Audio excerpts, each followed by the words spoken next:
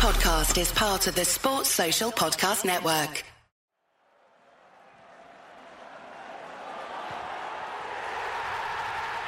This podcast is a proud member of the Fan Hub 100. Football without fans is nothing, so we've partnered with Fan Hub to put fans first. Search Fan Hub app to play your part in the journey.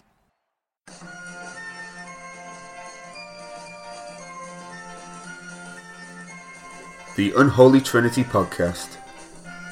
3 Blues, 3 Opinions, 1 Everton Podcast. Welcome to episode 86 of the Unholy Trinity Podcast in association with Fan Hub, where the fans come first, and our local business partner, Vici Clo. Lee this week is doing some dry ski slope skiing down Mount Pleasant, so he can't make it. So we brought in our usual replacements in El Pivote. Andy, how are you getting on, mate? I'm good, thank you. I don't mind being the replacements. It's a common job these days now. But the golf season back as well. I know he's playing golf most days. He's always then he's playing tennis. I think it's a bit of a midlife crisis, to be perfectly honest. But we won't go into it. Question who he votes for as well. But there you go. Well, exactly right. Well, we'll leave the politics for this week, but great to have you on the show, mate. And as you know, you're always welcome to step into his shoes, to be honest. But we've left it a good few days since we last spoke. We got together last weekend before the Palace game, and we were just saying before these Monday night games throw our schedule right off. But I think it's on this occasion, it's been quite good to sit back and just reflect a little bit over the past few days, because it's fair to say, Andy, we just said then, heads massively fell off after the late equaliser that was conceded. Yeah, we've got quite a reactionary fan base, really, and as someone who used to be very reactionary in his younger days, I think it's understandable. I guess at times it's just, I guess my only issue is I think there's lack of perspective sometimes, and I think obviously the emotion gets to people, and I think football, when you make judgments, decisions, wherever in football on basic emotion, you're going to end up going down the wrong path sometimes. And I think there's been we'll get on to it in another section, but there's been the trial of Dominic Calvert-Lewin this week on Twitter, and I think it's at the end of the day, Everton had chances to win the game. They didn't take them. We drew. That's football sometimes. I think it'd be a different story if Palace dominated the game and we snatched a draw from the defeat to victory, but we didn't. We played pretty well. It just happens sometimes in football. I think a bit of perspective's needed sometimes. Yeah, of course. And Pete, like Andy said, then I don't think we played particularly poorly, did we? I think we've seen how we played in recent months, where we've been quite happy to other sides have the bulk of the ball and look to maybe counter. When you look at the Palace game, we missed a hell of a lot of chances on the day, didn't we? It's a weird one, because we missed chances that on a normal day you'd expect us to put away all day long. We could have had 4 or 5 goals when you look at the extent of how big the chances were. But for me, it was a case of attack and defence. But before we conceded, we looked fairly comfortable, I think, dealing with what Palace had to offer. They were looking to hit us on the counter attack, and I thought we contained Zaha really well. I thought as usual, Coleman did a really good job, but it was going forward in possession. We just didn't seem to have a style of play or a method of trying to break Palace down. And I think the reason I don't like the sort of the 5-3-2, if you like, is you have to play direct.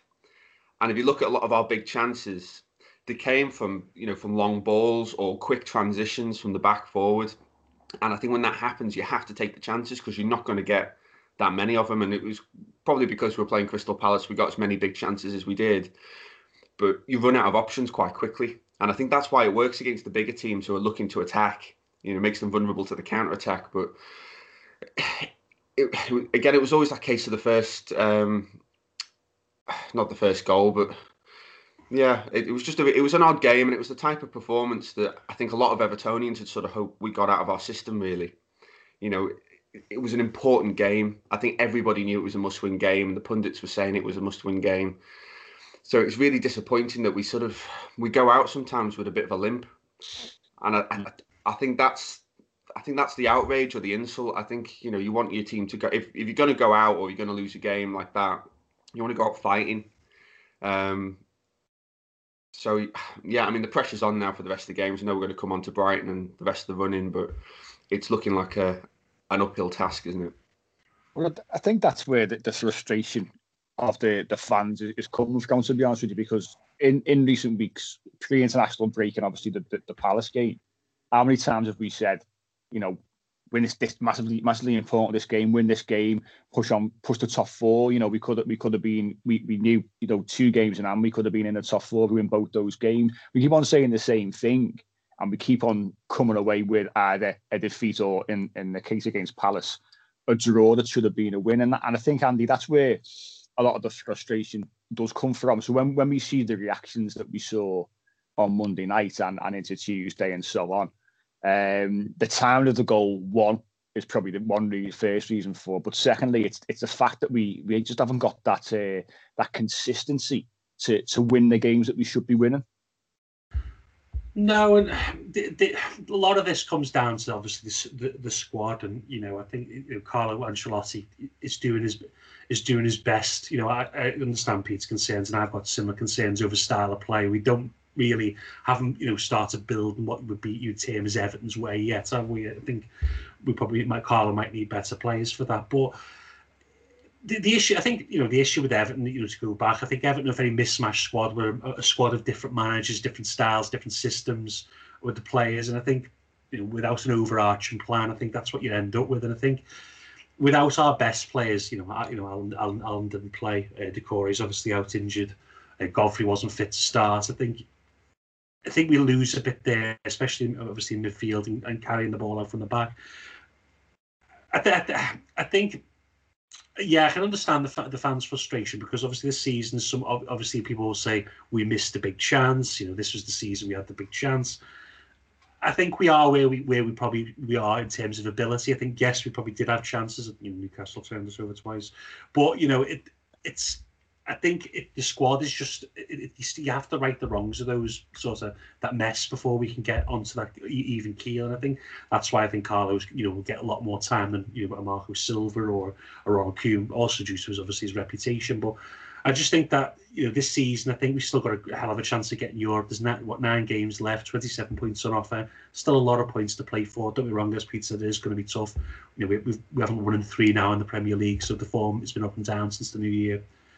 But yeah, overall, I think we are where we are, and I think Carlo needs better players. I would like to see us better on the ball, moving through the thirds.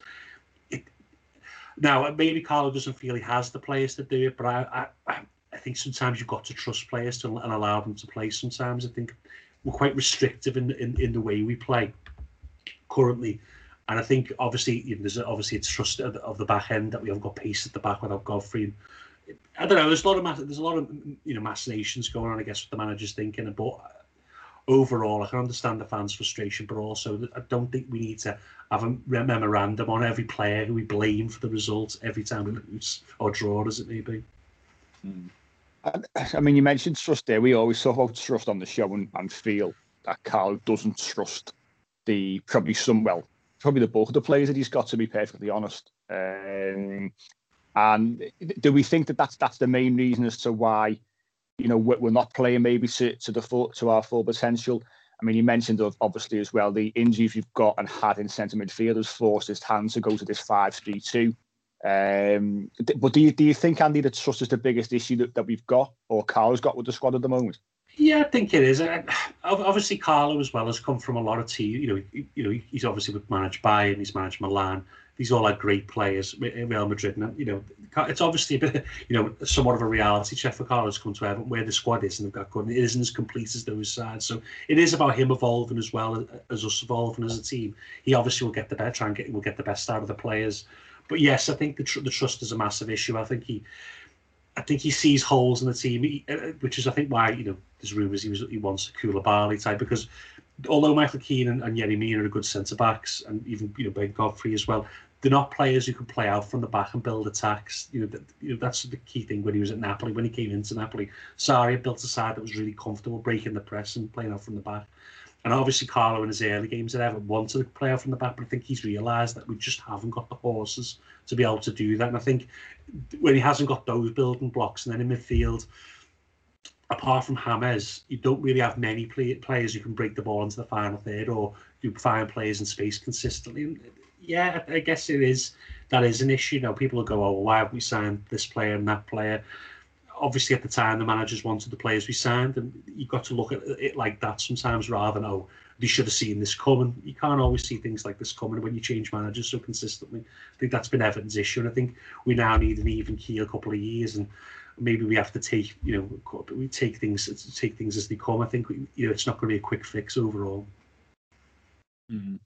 It's interesting that it really is, and like you say, quite clearly, Carlo will be given a lot more time than previous managers, and rightly so. Like you say, the consistency that we need both on and off the pitch is massively important to our progression. And I totally, he deserves it. The man should have time. There should be no question.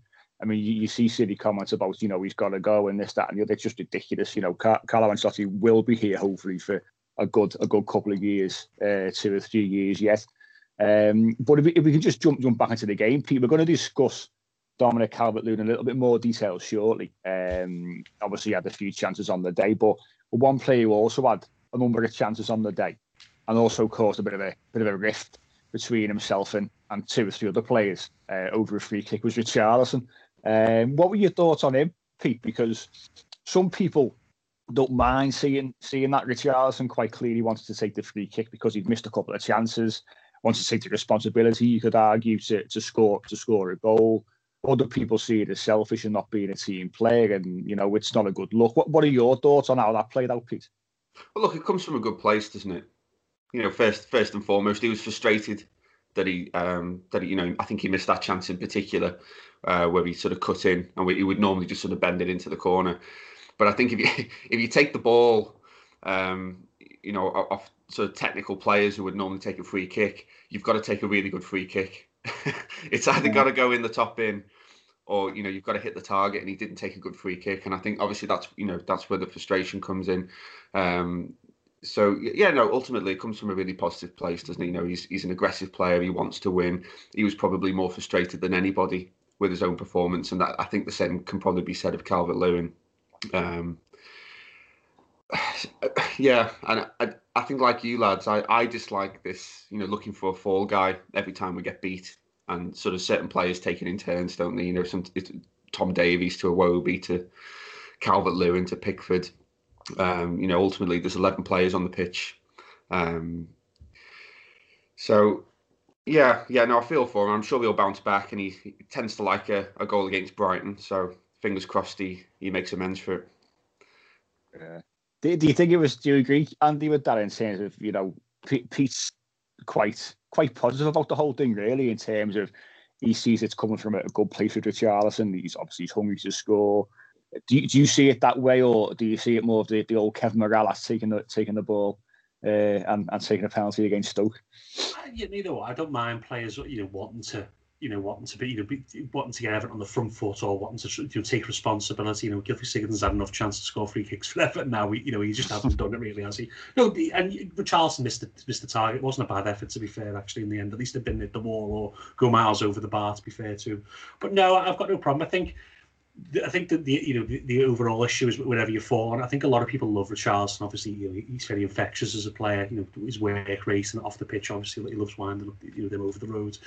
But I think if it was a Kevin Morales type character, Richarlison would have been chastised for it, because I think he's so liked. I think he can get away with things like that. I think a lot of personal like comes, if it was a Iwobi or Tom Davies who did that, be crucified, wouldn't they? Really, let's be honest. That Iwobi had to say his preferred position, and there was all sorts of machinations over that. But that's Evertonians, and that's fandom, I guess. But no, I didn't mind particularly Richarlison doing that. Don't be wrong. Obviously, you really want James Rodriguez taking those, but it was better for the right footer in that situation, and he nearly hit the target. I've got no problem with it at all, really. Small instance in the game. Yeah, it was. I think obviously if we win the game, you probably don't even look back on that instance. To be honest with you, it's just it's a nothing incident. But obviously with what happened and with us obviously losing a couple of points, conceding late on, we always signed up back at these incidents, don't we? And look at them under a microscope. But one thing I want to ask about and bring up is the substitutes on the day. Obviously there was one enforced change with Andre Gomez picking up an injury, so Sigurdsson comes on. We saw Ben Godfrey come on for Seamus Coleman, who had a very, very good game. As Pete said, he tends to marshal Wilfried Zaha very well over the years, and I thought he had one of his better games of the season yet again from Seamus Coleman. Now he had played 3 full internationals for Ireland, which was just ridiculous in the international break. So that probably explains why he ran out of legs potentially. And obviously we saw the return, the long-awaited return and the welcome return of Jean-Philippe Gbamin, which was fantastic for James Rodriguez late on. But what do you think, Pete, about those changes? Obviously, Andre Gomez aside, would you prefer Carlo would just have gone, right, what we've got here, that was his attitude, what we have, we hold, we're 1-0 up, let's try and see the game out. Do you think it was right to make those changes? And more specifically, and as much as I was delighted to see him back on the pitch after, a horrendous 18 months for him, do you think it was right to put Gbamin on with there's only 1-0 up with 10 minutes to go? Well, I mean, for me, the most surprising change was Coleman. I thought he'd been outstanding. So unless he'd had a knock or a little injury or he was looking a bit leggy, but I think to put Ben Godfrey there, to come off, not be in the pace of the game. I know it wasn't a particularly fast-paced game, but for the defenders, when you've got sort of you've got Zaha who can play anywhere across the line. He's looking for weakness. He's looking for someone that's not quite sort of up to the pace, and he looks to sort of pull you in and drag you in. And I suppose you think as good as Ben Godfrey is, when you look at his strengths, it might not be sort of up close mobile defending against a tricky winger. So I thought he was put in a really difficult position, really. And Zaha sort of pulled him all over the place, and Van Aanholt obviously started being really aggressive up that side as well. So not necessarily saying it was a mistake, because what do I know? But I was surprised to see Coleman go off, and I think ultimately that change probably did play a role in us conceding the goal. In terms of Gbamin, I was chuffed to see him come on. When he came on, I thought it's just such a shame fans aren't there, because he would have got such a reception. It was great to see him come on and get some game time. But I think ultimately, again, it's about that quality of players and trusting the players. I mean, we've got Josh King on the bench there, and I think for me, it's the biggest statement of how he's seen the fact that we bring on sort of 2 central players, and change our right back in a game where we're probably screaming out for a bit of width. Whether we're 1-0 up or not, you want someone to get high up the pitch and run with the ball and keep the sort of wide players pegged back. So the fact that he wasn't able to come on and get some minutes, when we're crying out for some width and some balance, particularly on that right hand side, I think says an awful lot about he's probably not going to be with us at the end of the season, which is really strange, because I think when we signed him in the window, we were all saying it seems like a pretty shrewd signing, really. And whenever he's played against us, he's normally had a blinder. So it's a strange one. But I think ultimately it's about limited players. I think if Carlo would have had more options on the bench, I don't think he would have made the changes he did. I mean, well, on Josh King, just to jump in about him, Carlo was asked yesterday in his press conference about him, and he said the unfortunate thing about Josh King is because I've had to revert and had to change our style of play or formation to 5-3-2, it takes away basically one of the wider positions, if you like, that he can actually play in. So effectively, if he's going to come on, he's coming on for Richarlison or Calvert-Lewin, and that's it. Yeah, he can play wide, but if we're playing a 5, if you like, he won't come on for a Luka Dean or James. Hang on. So what I want to ask you both is, don't kid a kidder. Do you believe that? Do the two of you believe that? Hang on. Do you believe it was because you wanted to stick with the 5-3-2? Why you didn't bring him on? No, I think Carlo is concerned about his work rate off the ball. I think that would be the main thing. And I think that goes down to trust again. I think obviously if you bring Donna Calvert-Lewin and Richarlison off, they work so hard off the ball. I think that's the issue with Josh King. And I think going back to January, this is what we are. This is what I always say in January. It's very rare these January signings come in and score, and set the world on fire. Some do. Some do. Look, Jesse Lingard, he's done really well, for West Ham. Some do, but the majority don't, and especially strikers, because it's very hard, especially Josh King, who, let's be honest, wasn't fit when he was at Bournemouth because he tried to force a move in the summer.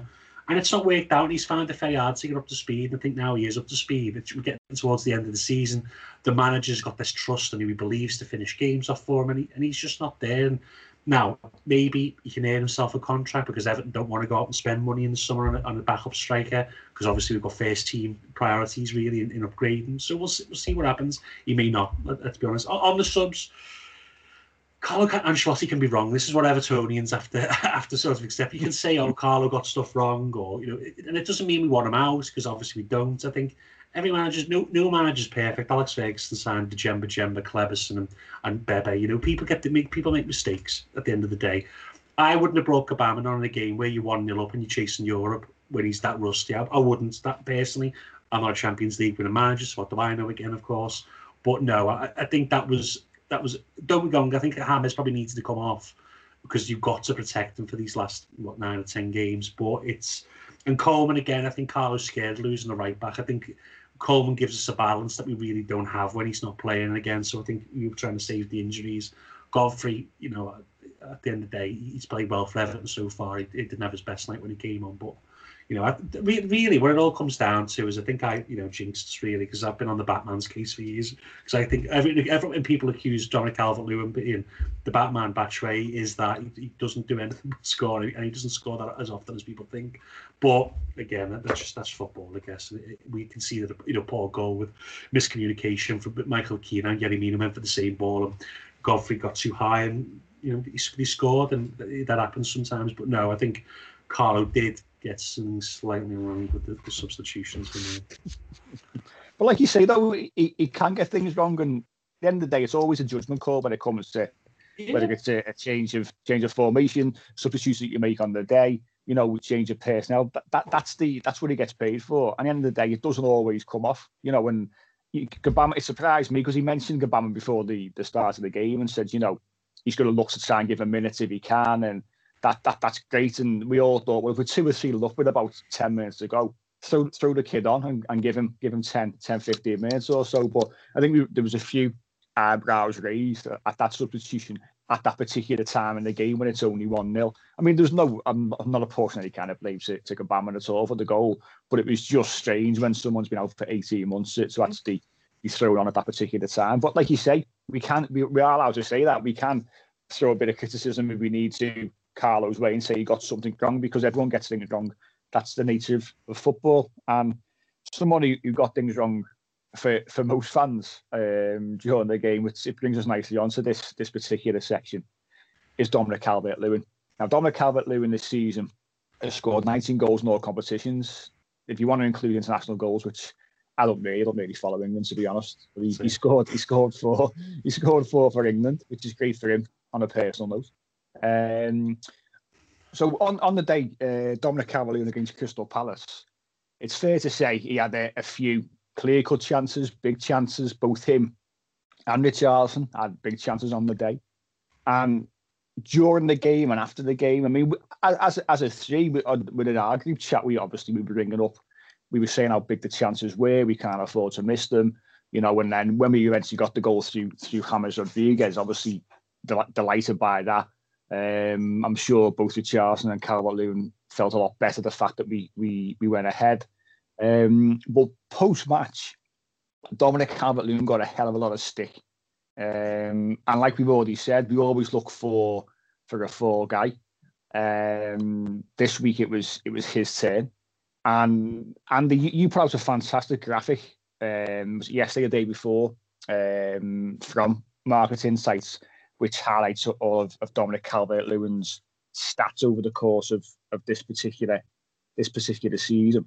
And it's I'll anyone who wants to have a look at it, we put out yesterday, we tweeted it, Andy, it's on your page as well. It's a really good thing to look at. And I think, correct me if I'm wrong, you put it out there to say to people, just sort of lay off them a little bit. and look at the bigger picture as opposed to just one game in isolation. I find this is one of my biggest bugbears at the moment with Evertonians.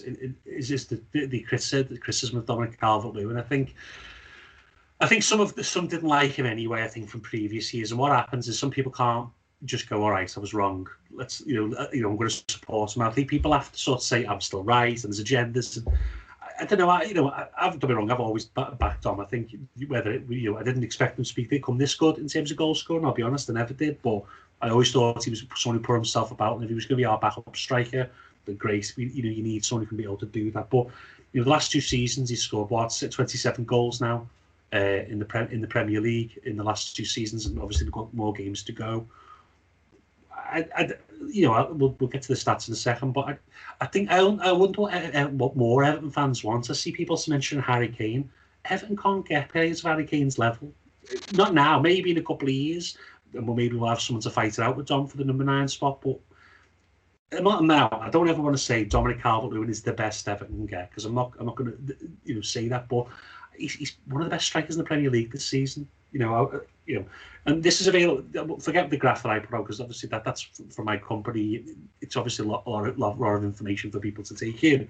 But if you go on the BBC website, put Premier League top goal scorer, and you can see the conversion rates of all the strikers. Now, Dominic Calvert-Lewin currently has a conversion rate of 25%, which means 1 in every 4 shots that he gets on target, he's put in the back of the net. Everyone's favourite, Gary Kane, 22%, which is less than Dom. He takes many more shots than Dominic Calvert-Lewin. So Dominic Calvert-Lewin is converting at a higher rate. So people say he never scores 1-on-1s, he can't score from outside the box. That may be true. Dominic Calvert-Lewin, don't be wrong, has still got a lot of development to do as an all-round striker. However, he's still converting at a higher rate than Bamford, Vardy, Watkins, all these players that people seem to want over him. And don't be wrong, he can improve his creative side of his game. But again, if you look at the graph that brought out, final third pass accuracy, which is basically where he receives the ball, holds it up and lays it off. Again, excellent. And I could go on for an hour here, but I don't know what you guys think, but I just think that some perspective's needed, and sometimes people pick players apart far too much when actually they're really important. And the main stat I'm going to give you now is Dominic Calvert-Lewin's goals have gained the most points this season in the Premier League of any player. 14 goals have got 14 points for Everton. We would be close to the relegation battle without those goals. Now, someone said on Twitter, well, the average striker could have scored those goals.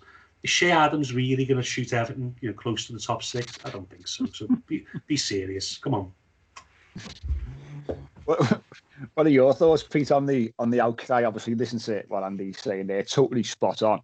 And my thing with Calvert-Lewin is, we've discussed him at length at various points this season, is it's all well and good saying, like Andy's saying, any average striker, people say any average striker could score those goals. It's all in the movement, and it's all in, getting into the space, the time of the run, the footballing brain, which he's developed, I think, more than anything else in the last probably 12 or 18 months under Ancelotti.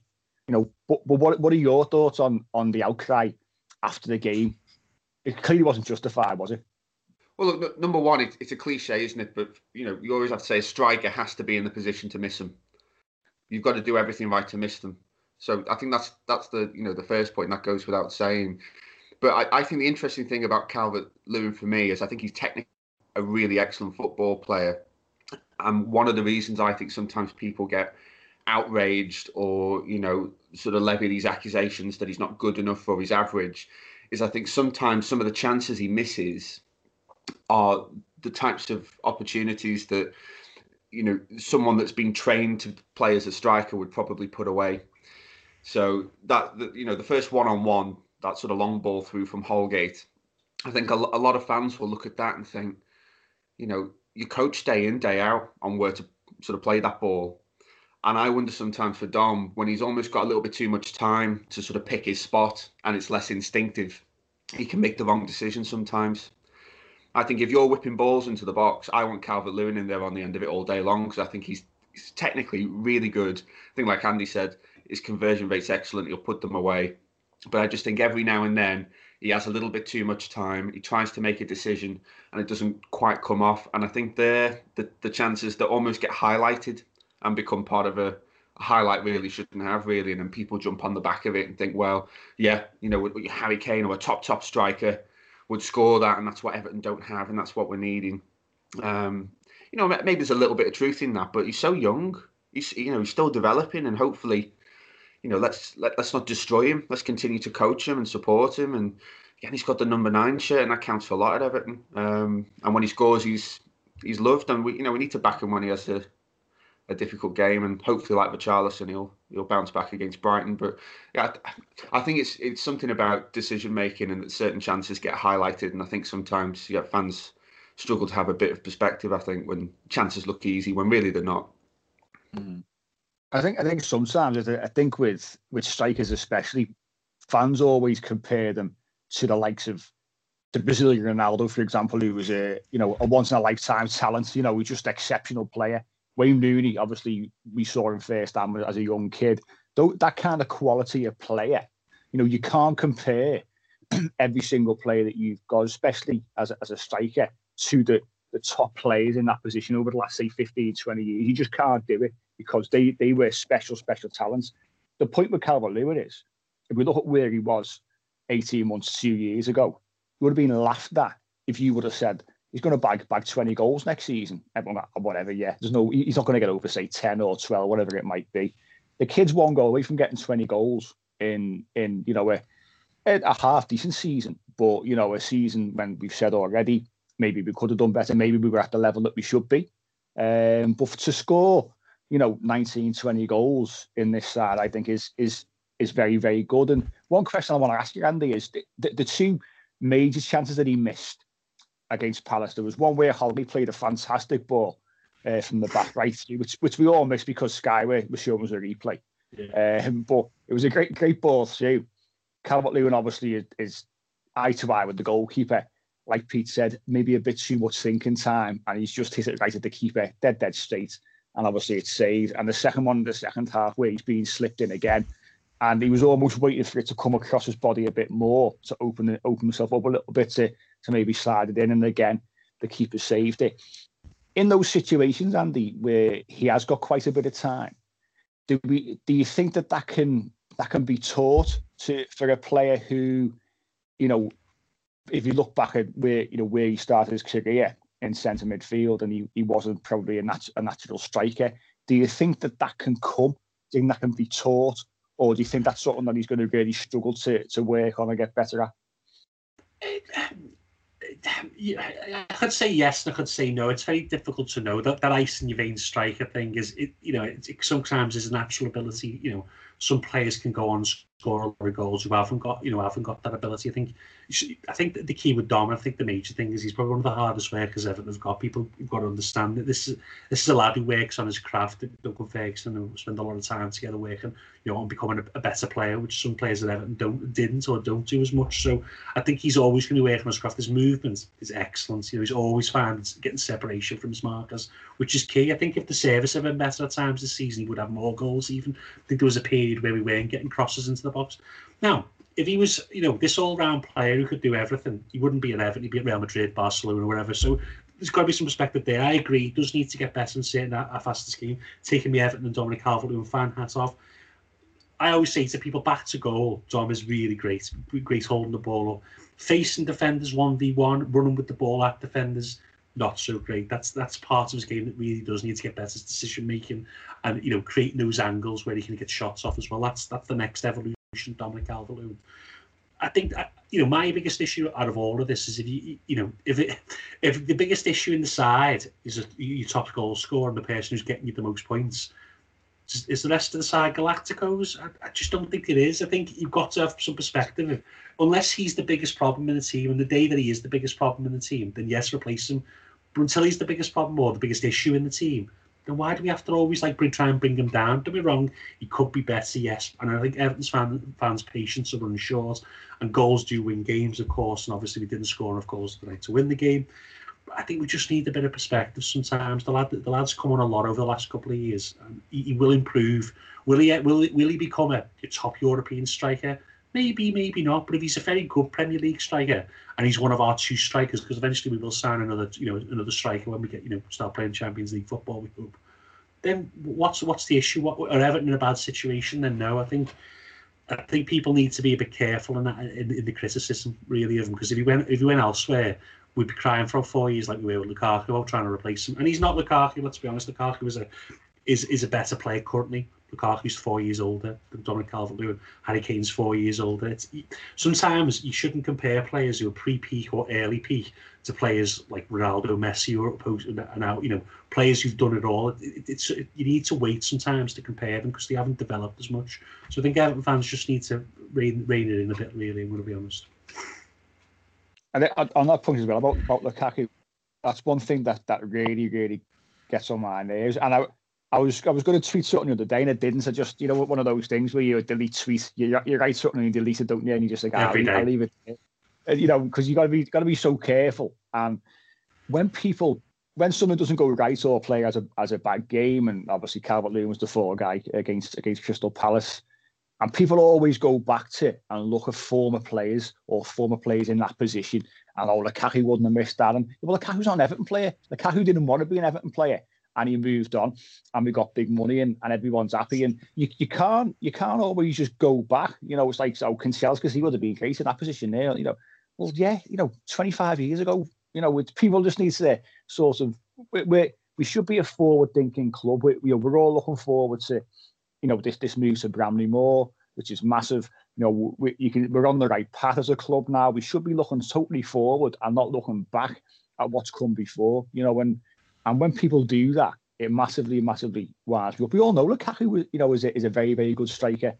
For us, he was a good striker, but like I said, it doesn't help any situation to go back and look at older players. Do people remember what people used to say about Lukaku when he played at Everton? People always got a bad first touch. He can't do this. He can't do that. Yeah. And now, obviously, I suppose it's whatever they say, better the devil, I guess. Now he's this player who is the best striker we ever had. Don't be wrong, he probably is the best striker I've ever seen in Everton. Some weird people say Yakubu was good, but not Rom's level, let's be honest. But no, I think you're right. I think there's got to be some perspective sometimes. Enjoy what Dominic Calvert-Lewin's doing. Yes, he'll make mistakes. He'll miss chances, strikers do. Someone put a stat up today about missing big chances. I think he's missed 15 this season. And as I said, Salah missed 23 the other year.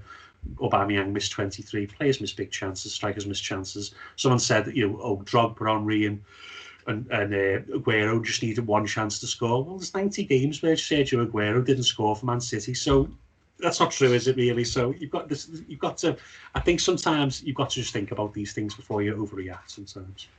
As you can say, I'm quite passionate about the subject. But no, totally agree. And I'm sure the vast majority of people are guilty of that knee-jerk reaction. And that's why I think it helps just to sit back and take a few days before looking back on these kind of things. But, Dom's going to reach his 20-goal target this season. Wouldn't surprise me if he gets to 25. Obviously, needs to pick up his form a little bit. But do you think, you mentioned obviously Josh King, and in the summer, our money's probably going to go elsewhere as opposed to on a secondary striker, if you like. But do you think it would be Josh King who comes in, or do you think we're going to get sort of look maybe for a little low, maybe somewhere for a backup striker? I'm interested to see what happens. That's one thing that I can't predict. I think obviously we'd like more goals off the bench. We definitely need it. I think obviously it's well known that Moise Keane's probably going to go to Paris Saint-Germain or maybe Juventus if they find money from somewhere. But it's hard to tell. Obviously we've been linked with different players from the Championship, like Adam Armstrong at Blackburn, who's a pretty good player. Obviously, we need that. There's something different off the bench, but as you say, if we had a right back who's creating chances, Max Aarons obviously has been mentioned, and others. If we had another midfielder who could create chances, a winger coming in to create chances, then wouldn't Dom have more chances to score? Some might say more chances to misses, of course, if you had the glass half full sort of person. But no, I think Dom will benefit from those signings. The backup striker thing for me is if you've got a limited amount of money, don't spend a lot of it on a backup, because if you've got first team positions that really need filling, I think Gbamin hopefully will partly fill one position, but then I think if we could get rid of Delph, give us Sigurdsson's coming to the end of his contract as well, unless he signs a new one. Gomez, we'll see. Tom Davis, we'll see. I think the centre midfielder would be nice. So I think we've just got to be careful how we spend the money. It'd be all nice to spend, to bring in a world-class striker, but I think we've got other priorities, before that, really. Yeah, it'd be interesting to see how, as I say, how the summer window plays out and who comes in. But Josh King's been linked to Celtic, I think I've seen recently, because Eddie Howe, he's going to go there. I think, it looks like it's going to be done. So, but he might go there, and he probably start because Edwards moved to the Premier League. So, again, I think Josh King, I think a lot of things have gone against him. I think the manager obviously hasn't earned the manager's trust. Whether they'll look at it and go, he's on a free transfer. He scored 16 goals in the league a couple of seasons ago. Should we give him another season or two just because we haven't got that money to bring in? That might be an option, and I will probably be fine with that overall. I don't think I think I'd rather just not go spend 20 million on a backup striker and then not work out. So I've got no problem with that if Josh King stays as well. Interesting to see. But we'll move on from the Dominic Calvert-Lewin debate and look ahead to Monday night, another Monday night fixture, absolute nightmare yet again. Playing Friday, aren't we? Brighton Monday, Spurs Friday. So a quick turnaround there. But Brighton away Monday, Pete. And Brighton are a funny side for me. I think they always promise to sort of pull away from the relegation zone more than they actually do. And when I've seen them, I've always thought they look all right. They got a few individually half-decent players. I thought they gave a good account of themselves against Man United last weekend as well. But it's certainly not going to be a game where it's all going to go our way, is it? No, I think it's going to be a really, really tough game. And they're a strange team for me. I think they're a lot like that sort of Wolves team of 1 or 2 years ago, but without the sort of quality players. I don't think the squad's particularly good, but I really like Graham Potter. I really like the style of football he tries to get them to play, and I think they're one of those sides that are really ingrained in a certain style and system of playing football that all the players know really well. And what that means is some weeks they can play outstanding. I think they're one of those teams that they could often dominate games and lose, and they've been quite suspect at the back. I think particularly earlier on in the season, they really struggled defensively. They look like they've improved that a little bit now, but I think it'll be a really, really hard game. And I think my worry is if Carlo feels because of the squad and the players that he's got available, we've got to go there with the back five. I think we get beat. I think probably more for the simple reason we're playing sort of fitter, fresher players who know the system better. And I think probably that'll ultimately decide the game. I think if we can go there with a little bit more balance, particularly going forward in attack, then hopefully we can get something out of it. But it's easy to say, but it's another must-win, isn't it? We have to win to stay in the European race. I think Champions League probably gone now. When you look at the strength of Chelsea, although they've had a bit of a slip up recently. But yeah, hopefully we can still get into the Europa League places. For those who don't know, Andy, what is Brighton's style? How do you think Brighton are going to set up against us? Potter likes to control the ball, and they like very based on movement off the ball as well. I think they're not like a Pep Guardiola because they don't have the same quality of player, but they like to move the ball through the lines, get pace, use the wing backs to sort of create overloads on the left and the right.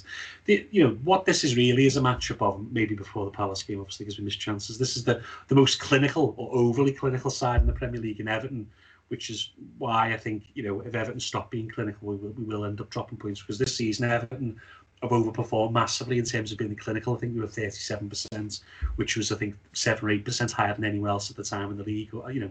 I think it was a couple of percent higher than anyone else in the league, which is worrying in the sense that, I think if that stops, we will drop points. On the flip side, Brighton, a very profligate side, they create a lot of chances. They've actually created more quality chances than Everton this season in terms of the dreaded XG stats. But they just haven't got the finishes of Dominic Calvert-Lewin or Richarlison, or we scored a lot from corners and free kicks as well. I think this is going to be an interesting game. Obviously, Everton, I think we can hurt them. I think we've got the players to hurt them. It's just as Pete says. I think Brighton seems to be rounded into some sort of form, and if they can score goals, it could be a difficult game for us. We've got Trossard, McAllister, who cause teams problems. Basuma in midfield, if Alan's not fit, will give us issues as well. And don't get me wrong, I think Everton, realistically, should have enough to beat Brighton. It's just the way we seem to be. If we're not clinical again, if we do keep missing chances, if we do start missing chances more regularly, I think we will start dropping more points than we did, earlier on in the season where we were so clinical, and that could be an issue, really. I mean, Pete mentioned about playing 5 at the back, and it could be to our detriment. I mean, do you think we are going to stick with the 5 at the back, or are you going to go to a 4-3-3 or 4-1-2-1-2? If you want to spin it. The issue I found is what happened was Richarlison obviously got those couple of games playing centre forward and scored, and I think the manager thought, I'm going to get Richarlison next to Dom, and I think it's thrown us out of whack because I don't like the 4-3-1-2 with James behind. I think it just leaves us so open and wide areas, and I don't think we've got the midfielders with the legs without Corey Allen and probably Gabam being fit. So I'll play that. Goes back to the 4-3-3 and have James roaming me. I think that, give us a bit of stability in midfield. If you play 5, don't be wrong, it gives Luca Dean a chance to get forward, but it also allows people to get. You're going to have to play Mina. Well, I'm guessing you're going to have to play Mina and Keane together with Holgate or Godfrey. I think it'd be better if you played Mina with Godfrey and Holgate either side and for defending in those wide areas. But obviously Carlo does like Michael Keane, so it's a difficult one. I think 4-3-3 suits us better. I think this game might suit us because they want possession, and we can allow us to sit back a bit more. I would just prefer to see Richarlison out wide again and give us and spread teams out rather than, as Pete rightly pointed out, we tend to go a bit more direct.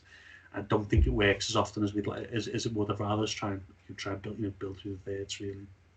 Mm-hmm. Where does that leave Ben Godfrey then? Because obviously you mentioned about him potentially coming in either side, but I always have when I'm thinking about who's going to start the game, I'm always thinking about, for me, Ben Godfrey has got to start because of his pace. That's because I think we're quite a slow side anyway. Yeah. So having someone with the legs of Ben Godfrey really helps. But then obviously Luca Dean, one of the best left backs obviously in the Premier League, he's got to start the game as well. I always find it difficult to try and fit these players in, because Coleman as well, good game against Palace. Does he keep his place? Does Holgate go out to right back? What do you see the defence being against Brighton? For me, and whether I'm right, I'm not a Champions League winning manager. I would play Dean left back, and I'd give him a license to run up and down. I would probably play Mina and Holgate as the pair at centre back. I think that gives you more balance than Mina and Keane. And I think Mina's, I know this is going to be sacrilege to some people, but I think Mina's a better centre half than Michael Keane. I think Michael Keane, when he's in a specific role, is really great. I think when we're defending deep, heads everything out, wins balls when he's defending a small space. When you ask him to do a lot more in defended space, a bit more difficult. And I think Yerry Mina's a bit better. Don't get me wrong, Yerry Mina does have to, make them odd mistake, but overall, I just think he's a better defender for me. And then I'd have either, depending on what you want to do, I think if you want a bit of a threat from right back, you play Coleman, or you can do what we did last season. And we haven't seen it as much this season, and I don't know why. Where in possession, the right back became the third centre half then, and then you could allow Dean to push up the pitch, but you still got those 3 in midfield and those 3 wide players to stretch teams. I'd like to see us do that again. So that would be me. Whether we do that, I don't know. I think Carlo will probably stick with it. Maybe go back to the 4 centre backs and maybe play Dean higher and keep Coleman higher up again. I don't know. I don't think he's going to go that defensive against Brighton, but it wouldn't surprise me either. Mm. Yeah, it's always a massive predicament that for me. But like you say about Yerry Mina, I think this season he's probably shown even more consistency after a good start to last season. I think he tailed off. But I think he's had a decent season. What would be your pick for your back four? Because I'm interested to find out your thoughts in terms of what's your preferred defensive setup. I'd probably go slightly different. I think Luca Dean's a given, obviously, but then I'd probably go with Godfrey and Keane centre half, just because I think Michael Keane's more consistent than Yerry Mina, and I also think he gives you a lot more going forward, not necessarily in the transition or on the ball, but I think on corners and set pieces, he's been great for us. I think, and I think he's got a lot of leadership.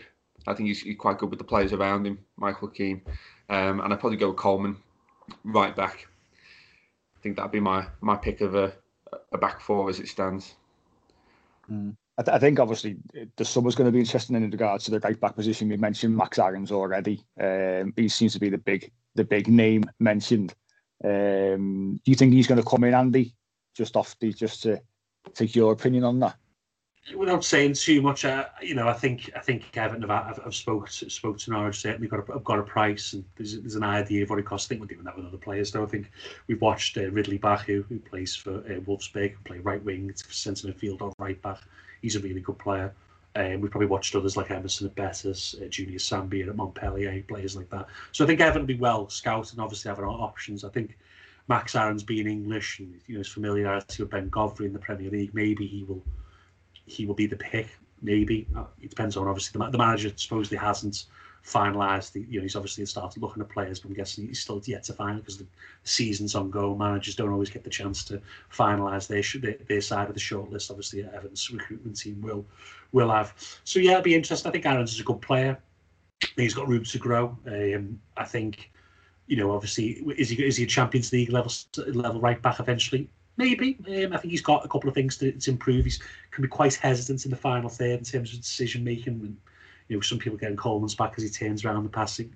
Aarons can be guilty of that. And defensively, luckily, obviously, Carlo being an Italian manager will work on that as well. But yeah, good player. I've got no problem. I've got no problem with Everton signing him. I wouldn't be spending 35 million. I think that'd be quite a bit expensive. If we get it for under 30, then yeah, all day. Yeah, well, we'll see. But I mean, he seems to be the name, doesn't he? Getting bandied down quite often. But whether or not people would, like you say, want to pay that elevated price for an English right back instead of looking at the players that you mentioned there, Andy, instead and getting them probably half the price or certainly less than what you pay for Max Aarons is a different matter. But that's certainly one of the areas that we'll surely look to improve in the summer. But let's have your predictions then. Tough game, as we said. Brighton 6 points above the relegation zone as things stand at the moment. Andy, what are we saying? Score prediction? I've got a horrible feeling it'll be another 1-1. Which I don't think it'll impress Everton Twitter, but there you go. Pete? I'm going to give you two predictions. I think if we play with a back five, we lose 2-1. I think if we play with a 4-2-3-1 or a 4-3-3, we get the 1-0 win, I think. I'm in the draw camp as well, and it seems a bit saying that. I know it is. It's just how we're going at the moment. I just can't see us win the game. And I'd love to be proven wrong. I really would. Hopefully I am. But I'm going to say 2-2. I think there'd be a couple of goals, but hopefully we're wrong and we do get the 3 points because they are massively needed if we want to get anywhere near qualifying for Europe next season. But that's us for this week, Andy. Many thanks for replacing Eddie the Eagle today. No worries, enjoy it as usual. Yeah, he should be back next weekend as we look back on the Brighton game and also the Spurs game, which is going to be happening on Friday as well. So we will catch you then.